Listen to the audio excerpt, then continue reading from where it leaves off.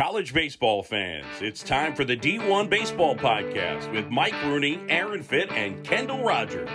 Let's win every podcast. Now, here's the pride of the Newtown Edgemont Little League, Coach Rooney. Hello and welcome to a special edition of the D1Baseball Podcast. I am your host, Michael Patrick Rooney, and as always, today's podcast is brought to us by our good friends at S2 Cognition. S2 Cognition delivers a revolutionary approach to helping athletes understand how in-game decisions impact their performance from the youth levels all the way to Major League Baseball. So thanks again to our friends at S2 Cognition. Today, I am joined by the Thomas Edisons of D1 Baseball, the founders, the great Aaron J. Fitt, the great Kendall J. Rogers. And gentlemen, we have a special guest, Jay Johnson, the fairly newly minted head coach at LSU. Jay, so I'll start with this. Is it true you've been at LSU 16 months? That doesn't feel real to me. Yeah, I don't have the date, but yeah, it's been a fast 15 or 16 for sure. Seriously, you've packed it in. Incredible. Been a whirlwind. Yeah, it's good to see you guys. I think the only time we're all together is when we're in Omaha. So, good to be on with you. Yeah. Well, the good thing about those 16 months is LSU fans are very patient, so that kind of dovetails nicely with you. Absolutely. They're certainly excited. We like that. We like excited fans, Jay, right? Yeah, it's unbelievable. Honestly, I don't think you could ask for better, when you talk about supporting college baseball, and you guys have done so much for trying to push it forward and make it a bigger deal. It's certainly a big deal here and makes it the best place in the country to coach. Before we start the firing range, Jay, on you, Fitzy, your bias sign behind you, is that LSU fans that gave you that term, or was it a different SEC fan base? It was actually Kendall's beloved Texas Aggies. Way back, probably 15 years ago, some Aggie fan got mad at me and called me biased with a T. And my coworkers got a kick out of that. And that sign, Connor Glassy made that sign. It's been here ever since. Runes, I will not repeat what LSU fans told me about Fit. So just putting that out there. Yeah, that's off the record stuff there. Yeah, that's right. Yeah, they probably called you. You're like Jay, Fitzy. Like technically you're a Yankee, but you've been a Californian, and now you're a Carolina hipster. That's you and Jay share that in common. You guys have lived in different parts of the country now. Well, yeah, and back when Jay was at San Diego, I'll never forget it. I was so excited. I think they had the ABCA convention out there one year, and I was going to play golf with Coach Johnson and Eric Valenzuela, and then Jay big-timed me. I heard all these stories about Jay's game. He no-showed. There's actually a good story behind that, which you didn't even pick up on. I was actually speaking at the convention that day. So big time. You big-timed me. That's the definition of big-timing. I'll tell you what, you come down here and cover us. I know you and Kendall have to arm wrestle for that, but I'll make up that round of golf for you. All right, you're on. That's awesome. Jay, I'm kind of curious. Like, of all the places you've been, we were kind of talking earlier about being at San Diego, Reno, Tucson. Like, what's the first thing in Baton Rouge that you learned, or like whether it was like food or culture or something that you're kind of like, well, that's really interesting, because we all know, like, we all love Louisiana, but it's like one of the more interesting places in America, right? Yeah, I think the first thing that stood out is, we opened up our inter-squad games. And so our first team practice last year, we're in the middle of a drill, base running at second base, and I'm like totally locked into what's going on with the team. And people are telling me like, hey, a bunch of people are going to show up for this. And I'm going, all right, we'll see, what's up. And I'm like in the middle of the practice doing all this stuff. Then we're breaking like 10 minutes before we're going to play. And I turn around and there was like 1,500 people sitting up there, and I had no idea. So our fans are awesome. Like, and in this fall, it's been great. Obviously, we're excited about our team, but I think we've had 7 scrimmage games, and there's been a high number of them at each one of them. That's awesome. I want to follow up on that. The transition from being a West Coast guy to being at LSU.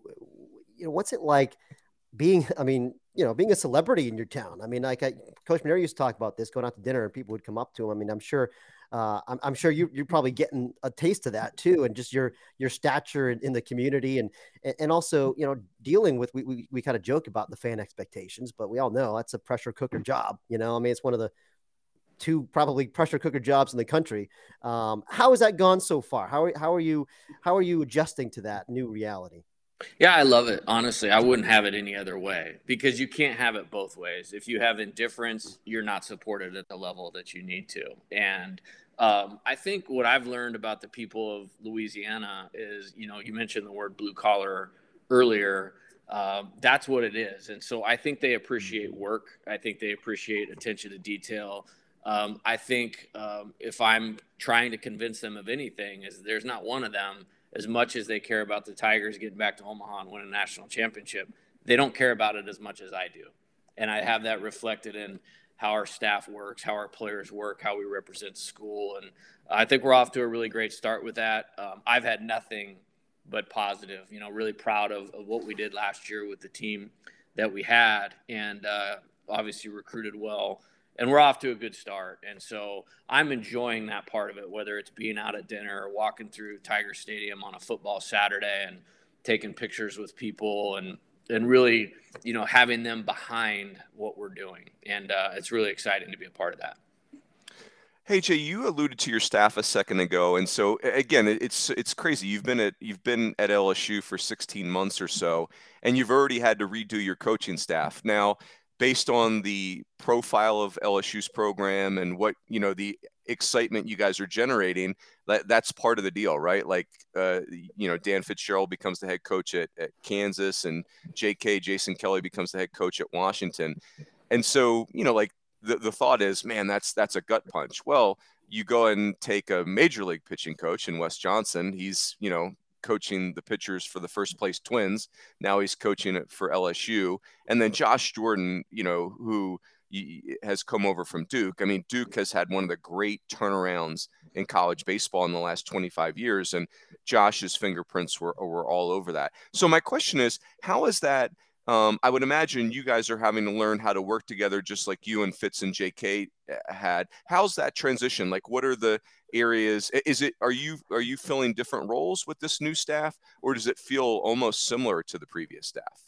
Yeah, I think it's been interesting. It's honestly like you're repeating your first year in some ways. I will tell you, I'm looking forward to a summer where I'm not the head coach, the recruiting coordinator, the pitching coach, and the director of baseball operations over the summertime. Has been a little bit crazy, but last year, hiring Dan Fitzgerald, he and I had been friends for a long time. I knew how quality a coach he was. Obviously, he had a lot to do with the success of Dallas Baptist. He was connected in this region. Recruiting Texas will be incredibly important for us, and helped us really get off to a good start. I've competed against Jason Kelly for years, and I think maybe one of the underappreciated things that he did was the job he did with our pitching staff last year. I mean, we really had to work and piece it together to win 40 games, to finish in the top 4 in the SEC, and he deserves a lot of credit. So I was happy for both of those guys. I mean, they are ready to be head coaches. I can't wait to see the success their programs are going to have. Now, interestingly enough, as I was going through the process of assembling the staff, I was very close to getting Wes here initially, and the first time. And so I wasn't even going to circle back on it when Coach Kelly left to go to Washington. I'm certainly glad I did. The way I've explained having Wes here is, if you think about college football, and that's going on right now, whoever has the best defensive coordinator, in college football, that's a huge lift for that program. Like, that's how I feel about Wes, with our pitchers, and, the improvements that everybody will see right away with how guys are throwing the baseball. It's remarkable. And he's already making a huge impact. How he communicates, how he teaches, how organized he is, how invested he is in the players, and the knowledge base is really second to none. And so I can't even quantify how great I think that's going to be for us. And Mike, you mentioned with Josh, I've always respected people that have had high level of success where it's not easy to have success. And, when you think about Duke, you think about basketball and Coach K and national championships and all those. Well, I mean, they got to 2 super regionals in the last 4 or 5 years. They had 3 top 10 recruiting classes. And really what stands out about him is the work ethic. And obviously at the level we're trying to win at and compete at, the recruiting is very intense. And so to have somebody alongside me that works as hard as Josh does has been great. Yeah, we were talking earlier just about kind of your pathway, being at Point Loma as a head coach, going to Nevada, going to Arizona, now LSU. It's kind of a very unorthodox track going from those 3 programs to LSU. But like looking at each step of the way to Baton Rouge, like what's kind of one thing that you've learned from each stop about yourself as a coach? Like what at each of those stops, like just whether or not your approach with the players off the field, your coaching on the field. What have you kind of learned about yourself at each of those stops? Yeah, I think it's every spot's been amazing. I have not had a bad stay anywhere I've been. At Point Loma, that's where I played. It's right on the Pacific Ocean. It's San Diego. I was a head coach when I was 26 or 27 years old. Was thrown right into the fire of, making all the game decisions, coaching third, recruiting, running the offense. Not a lot of coaches get that kind of training ground. And I think that really, really helped me. And one of the hardest decisions I ever made was actually leaving there to go work for Rich Hill at San Diego because I liked being a head coach. But, being with Coach Hill for 8 years was probably the most important piece of my development as a coach. I think he is as good as anybody in terms of building a program and putting together the pieces, hiring great assistants, obviously having an opportunity to be there with Eric Valenzuela, who's obviously one of my best friends. Like that was a really critical time. And then when I went to Nevada, it felt like it was time. I didn't rush through the San Diego thing. Really proud. We got to the NCAA tournament like 6 times there. And then when I went to Nevada, I thought that was a place where you could win. And there was a blueprint and a model that maybe I could add something to it. And I think what I learned there is, having the right plan is one thing, but having the right plan for the place that you're at is ultimately going to make you successful. And that was a good stop. Honestly, didn't even really want to leave there at that time. I think, we were well set up to be good for several years. And then going to Arizona, that was like a dream job, being a West Coast baseball guy. And obviously, playing for a national championship, getting to Omaha twice, winning the first outright Pac-10 or Pac-12 championship in like 29 years. I'm really proud of what we did there. And that was a tough one to move on from as well, just because of the relationship and the connection of the players. We lost that first game to Vanderbilt in 12 innings, which I think was, one of the best college baseball games in recent college baseball history. And I really believe if somehow we would have found a way to get on top, we would have played for the national title in the 21 College World Series. And then to go from that to here, I think this one was just about challenging myself. You mentioned how maybe uncommon it was for somebody from the to, come out here and then dive into the deepest part of the ocean, if you will, and go for it with, the best players and the best programs and the best coaches in college baseball. And I'm excited about that. We definitely have a plan. We definitely have a way. We execute that on a daily basis. And getting to do that at a place like LSU, where you have the support that you need to put all those pieces together, is really, really exciting. And it's challenged, but it's been a lot of fun. I got to say, one of my favorite things that you did in Arizona was the video, the Major League video, because of course, I don't know if our viewers and listeners know, Major League was filmed right there at High Corbett, right? Or at least part of it was. And so you guys did a great video. And I got to say, your acting chops, Coach Johnson as Lou Brown, that blew me away. I want to know, did you go to acting school, first of all? and secondly, can we expect some kind of an encore performance here in Baton Rouge? No, that was a one-time deal. Definitely retired after that performance. But I feel like Mike Rooney is like this. Like, there's a few movies when they come on TV, you always stop and you watch them. And so through my childhood, Major League was probably one of those. I got to credit my dad. He actually had like a really good Lou Brown impersonation. So yeah. So, Major League, whether it's Wedding Crashers, Talladega Nights, you guys know all the ones that you always stop and watch when they come. Major League was that one. And that was cool. It was filmed there in Tucson and had some fun with that. Had some players that had really good personalities, on those first couple teams at Arizona. I've got a more a less frivolous follow-up, I guess. So again, looking back at your previous stops, of course, everyone knows you coached Chris Bryant at San Diego, and I remember spending some time with you and Chris. Even after you had left for the Nevada job, you came back for the Golden Spikes presentation in Dodger Stadium, and just being around you guys, you could kind of see the rapport and everything else, and could tell how much you meant to each other.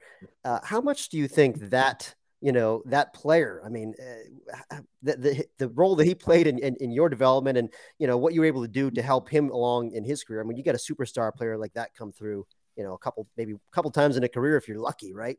That had to be a pretty important thing for you. Yeah. I mean, the whole thing was unbelievable, recruiting him, getting through the draft in high school. And then it was like 3 years of just like, you can't do better than that. It's probably how LSU fans feel about like Dylan Cruz, like right now. And so I'm lucky, I've had a couple guys, but with Chris, I mean, you mentioned it, Aaron, like, one player's decision can change the outlook of a program or frankly, my coaching career. And I will always be grateful for him.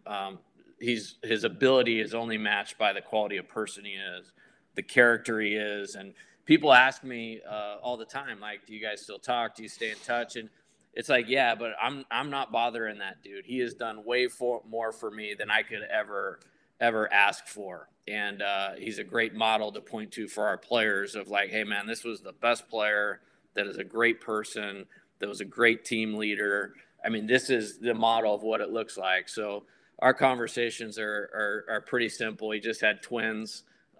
So my wife sent them, LSU Tiger pajamas. So his dad, Mike Bryant, sent a picture back like, Coach, they're ready for you. But I think we're going to make these guys golfers instead of baseball players. So, it is funny because, I mean, people always talk about, oh, this kid's so humble. That kid's so humble. And, that kid is ridiculously humble for as good as he was. I mean, just like getting to know him because his 3 years were the same 3 years I was living in Southern California. So just getting to be around him was just such a treat because he was just the most down-to-earth superstar you'll ever meet in your life. He was unbelievable.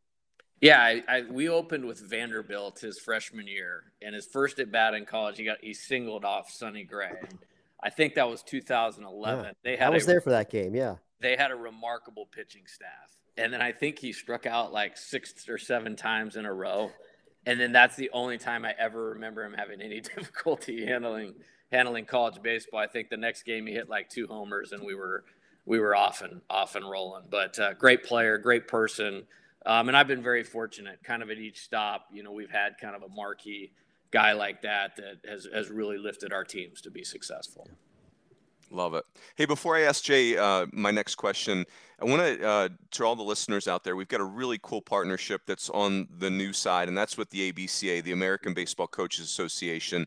And just want to encourage any coaches out there that are listening, make your plans to join all of us in Nashville for that convention. It is it's the best baseball weekend of the year in many ways. This year, it's going to be January 5th through the 8th, 2023. It's at the Gaylord Opryland in Nashville.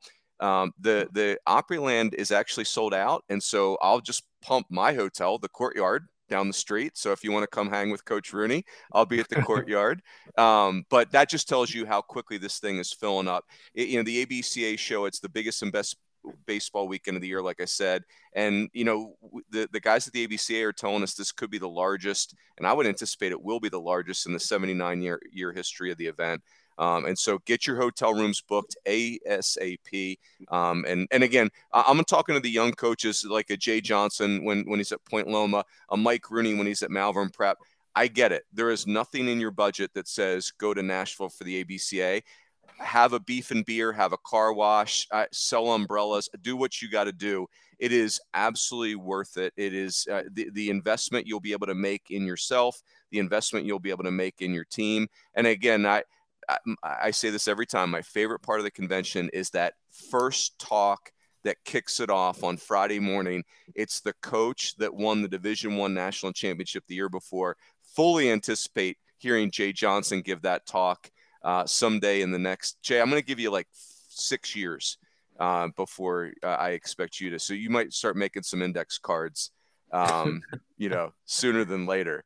But again, really appreciate our partnership with the ABCA. These guys do an awesome job, and we're thrilled to be partnered up with them.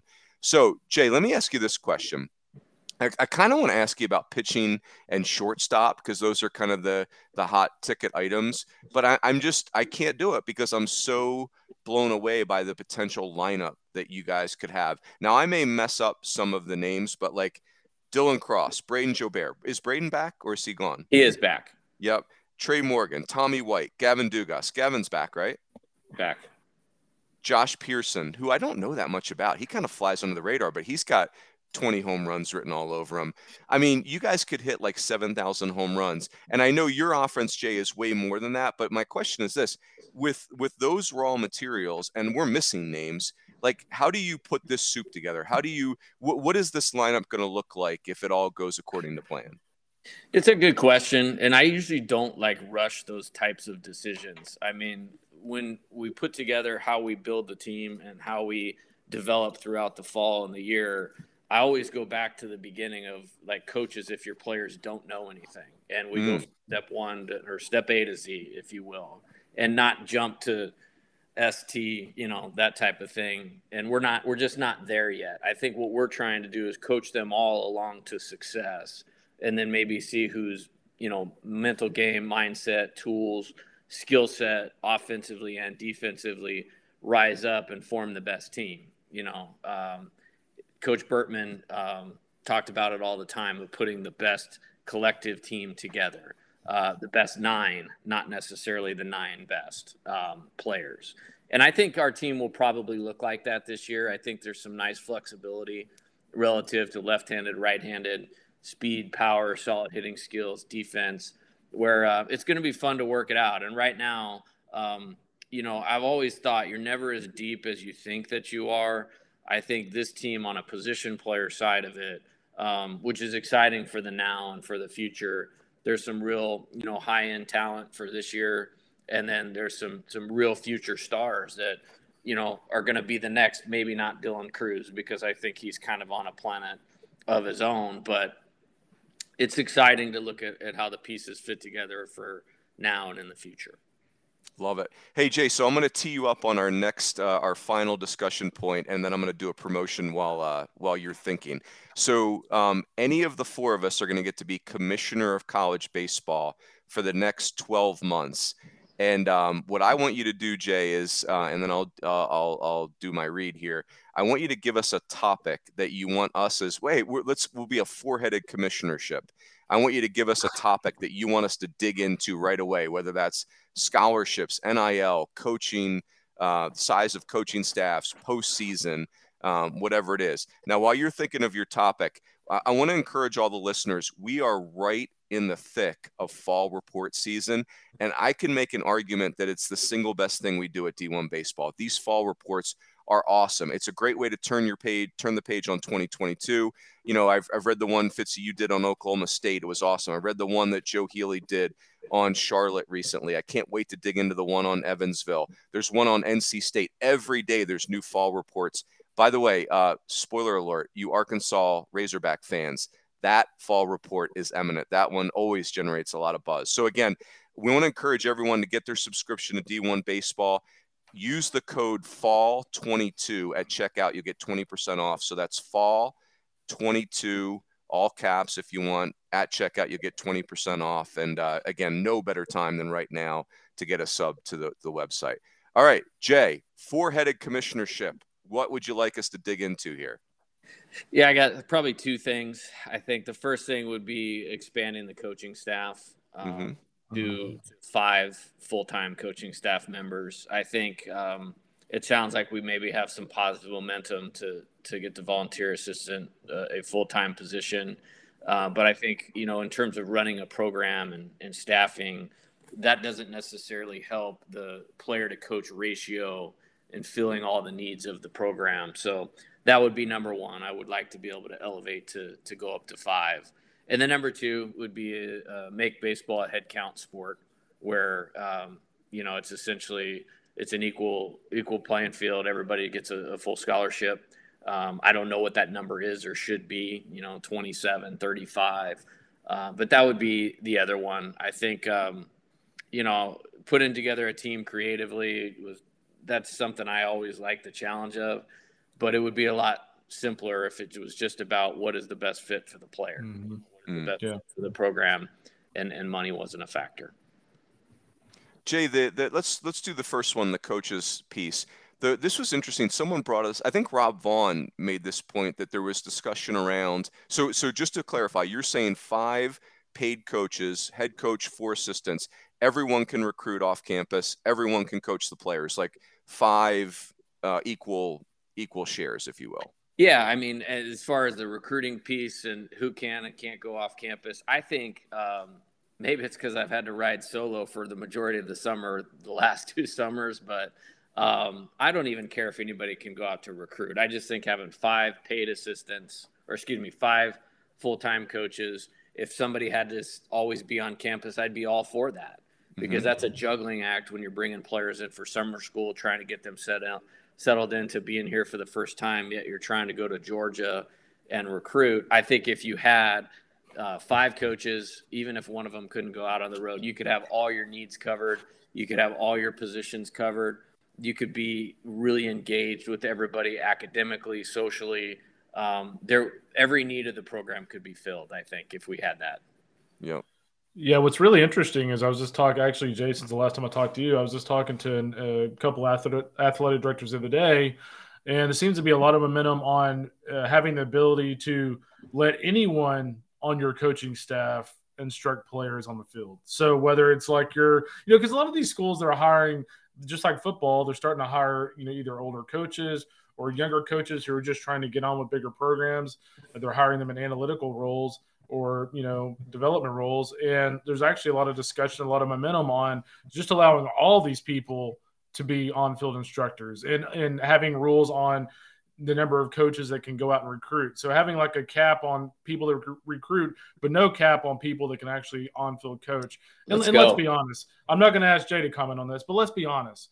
Like we all have heard it. There's plenty of programs out there where these guys are already out there coaching these players at practice. So like, it's not something that's going to happen. It's going to be some huge revelation. Like it's already going on. It's just going to be more official from the NCAA level. So there's a lot of momentum around kind of those 2 things right now. But the one thing I can tell you guys that I think is an absolute is getting rid of the volunteer position, because there's a lot of concern right now with the NCAA and the NCAA Transformation Committee on lawsuits when it comes to the volunteer position, because there are a lot of these programs out there where some of these guys are literally working at a car dealership and they're going and coaching college baseball. And there's a lot of concern at the NCAA level that eventually somebody's going to get wise and go after the NCAA for essentially having somebody employed for free at some of these programs. And so I think you're going to see the volunteer position absolutely go away. It'll just absorb into a full-time position. But the volunteer role will end up going away more than likely. Hey, Jay and Fitzy, let me ask you as a follow-up to that question to this, because this is an interesting wrinkle. Any concerns, let's say we go to 5 paid coaches, any concerns that, Mike Rooney is coaching at Malvern Prep University, who just moved to Division I, ironically or miraculously. And so I take my assistant, EJ Moyer, there's a plug for you, Coach Moyer, and I just put him on the road, right? Like he doesn't coach players ever. He's just full-time recruiter. Or maybe I do that with 2 guys. Any Jay and Fitzy, any concern on that? Or like, hey, however you want to strategize in your program, may the best person win. We've got a cap on coaches. It's greater. And so, how people use the resources, go for it. Fitzy, why don't you go first? What's your initial take on that? My take is what you just said. I think less regulation on that is better. I mean, people can have different roles, and it's up to the individual coaches. If you want to take a job that requires you to just be on the road recruiting all the time, I mean, that's a choice you're making for your own quality of life. And I get I think we should be concerned about coaches' quality of life, but like, you kind of know what you're getting into there. And look, I mean, there's scouts all over the country who are spending hundreds of days a year on the road, getting their Marriott points. Why, what's the big deal if college coaches do the same? Yeah, I have no issue with that. I think programs should be allowed the flexibility to do what they want. Yeah. What's your take, Jay? I think, being a head coach, I think I'm always trying to create advantages for our team and our program, and like how you structure everything. I think it impacts winning, losing, the success that you have. And so I just say, let's get as many as we can in here and let programs operate how they choose to operate. If somebody wants to hire a super recruiter or a on the field guru, and go for it and let them run. Yeah. Hey, let me do one final topic. I think what you said about the head count, Jay, that like we're all in on that, right? More scholarship for baseball players, whether that's head count, just move the number, all of the above. I mean, it's a no-brainer in a lot of ways. So I've been thinking a lot about the postseason recently. It's in the headlines. It's interesting right now. If you look at college baseball, 64 out of 305 Division I teams make it. That's 21% of our teams make the postseason. In the NFL, it's 44%. In Major League Baseball, it's 40% of teams make the postseason. In the NBA, this is kind of ridiculous. 67% of teams make the postseason. And then in the NHL, 50% of teams make the postseason. Now, I don't want to characterize those leagues as idiotic, right? Because there's a reason they're doing that. The way you grow the profile of your sport is you take your best property, the playoffs, and you grow that. And even if Division I baseball shrank to 200 teams, which is, something that could happen, still, 72 divided by 200, if I pumped it up to 72, that's still 36%. So that there's a lot there, like, do we like 32 hosts? Do we like regionals? Do we like playing games? All those types of things. Why don't we start with you, Jay? Do you have a strong opinion on this, or very strong, strong opinion on this? I think it was 2019. We didn't make the tournament at Arizona, and we'd won 13 of our last 14 games. We got off to a tough start. I think we lost to UCLA, and they were the number 1 national seed, and then Spencer Torkelson and ASU, like we kind of dug ourselves a hole early in the Pac-12 schedule, but then kind of rallied all of the way back. And I really believe had that team got into the NCAA tournament, we could have done something, even as their 5th place team in the Pac-12. There's stories like that every year. I mean, your Nevada team is one that was heartbreaking. Right. Yeah, that was a really good team. Yeah, and then last year, like think of Ole Miss got left out of the NCAA tournament. They won the national championship. Yeah. And so, it's kind of a funny story. We played them in the Super Regional the year before at Arizona, and we won. And the morning they were leaving, I went over to the hotel to say goodbye to my dad. He was staying at the same hotel. I ran into Mike Clement and Carl Lafferty, and I was like, hey, you guys are going to win a national title next year. I literally said that to them. And your team is loaded. You knew they were all coming back. And I think you guys ranked them preseason number 1 or something, or somebody did. And think about that. Had they not, and they were as close to in or out probably as you possibly could be. And that's an NCAA tournament team. And I just think it gets everybody in that deserves to be in. I don't know if it's 5-team regionals. I don't know if it's like 8 more teams that, the national seeds have 5-team regionals. I think that's an absolute must. I'm glad you brought that up. Look at Jay Stradamus over here. Listen, seriously, after this call, you got to go find, Josh and Wes and tell them, hey, you guys are winning the national championship next year. That's what you got to do, because apparently you got some powers here. Well, I don't know if I'm as nice to my assistants as the Zen master. he's like the new Augie. He's a Zen master. That's right. It's kind of interesting when we talk about the postseason. Like, I was just talking to a couple of coaches the other day about this, that, when you look at like the next 5 or the next 6 teams, like I actually feel like from a postseason standpoint, like the next 5 or the next 6 that didn't get in, like you could see those teams making a run. Whereas like past those teams, you're kind of like, there is a drop-off. Like there is a drop-off after you get to 6 or 7.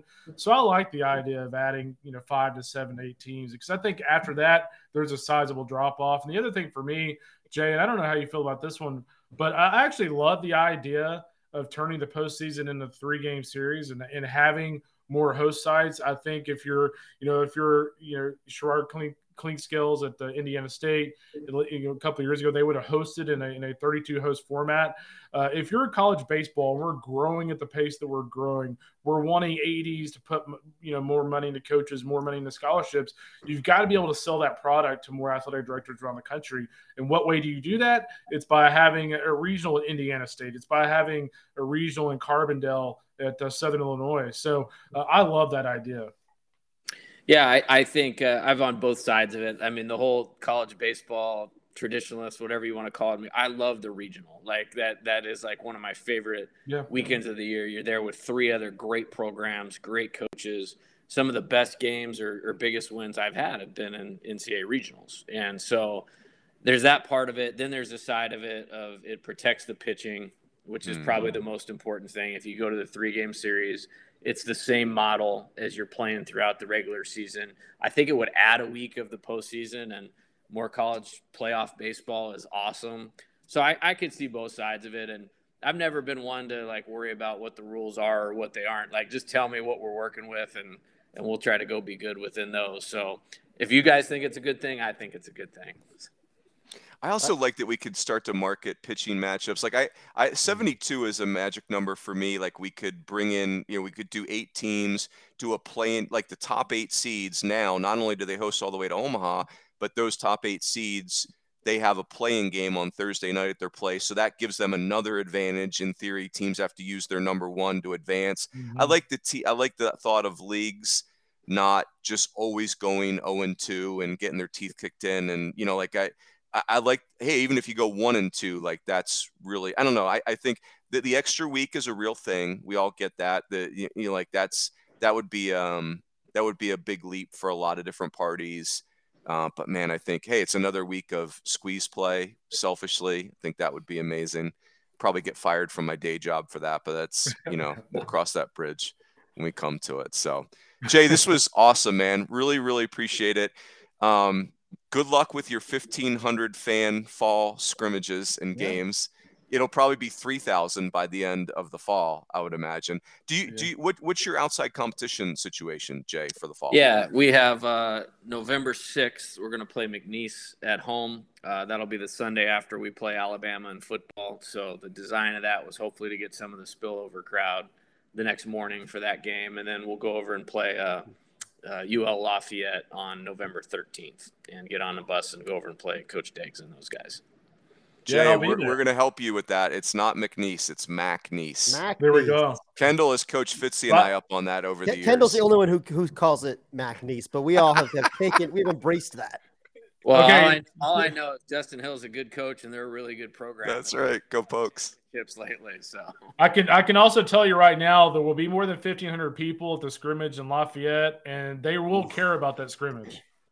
No, that'll be a great atmosphere for a fall scrimmage. I was at a scrimmage last week, and it was like 2 batters into the game, and you can guess where this was if you look at my recent travel calendar. 2 batters into the game, they're already riding the umpire in a meaningless fall scrimmage that does not count. They're calling him a bozo. I mean, it was awesome.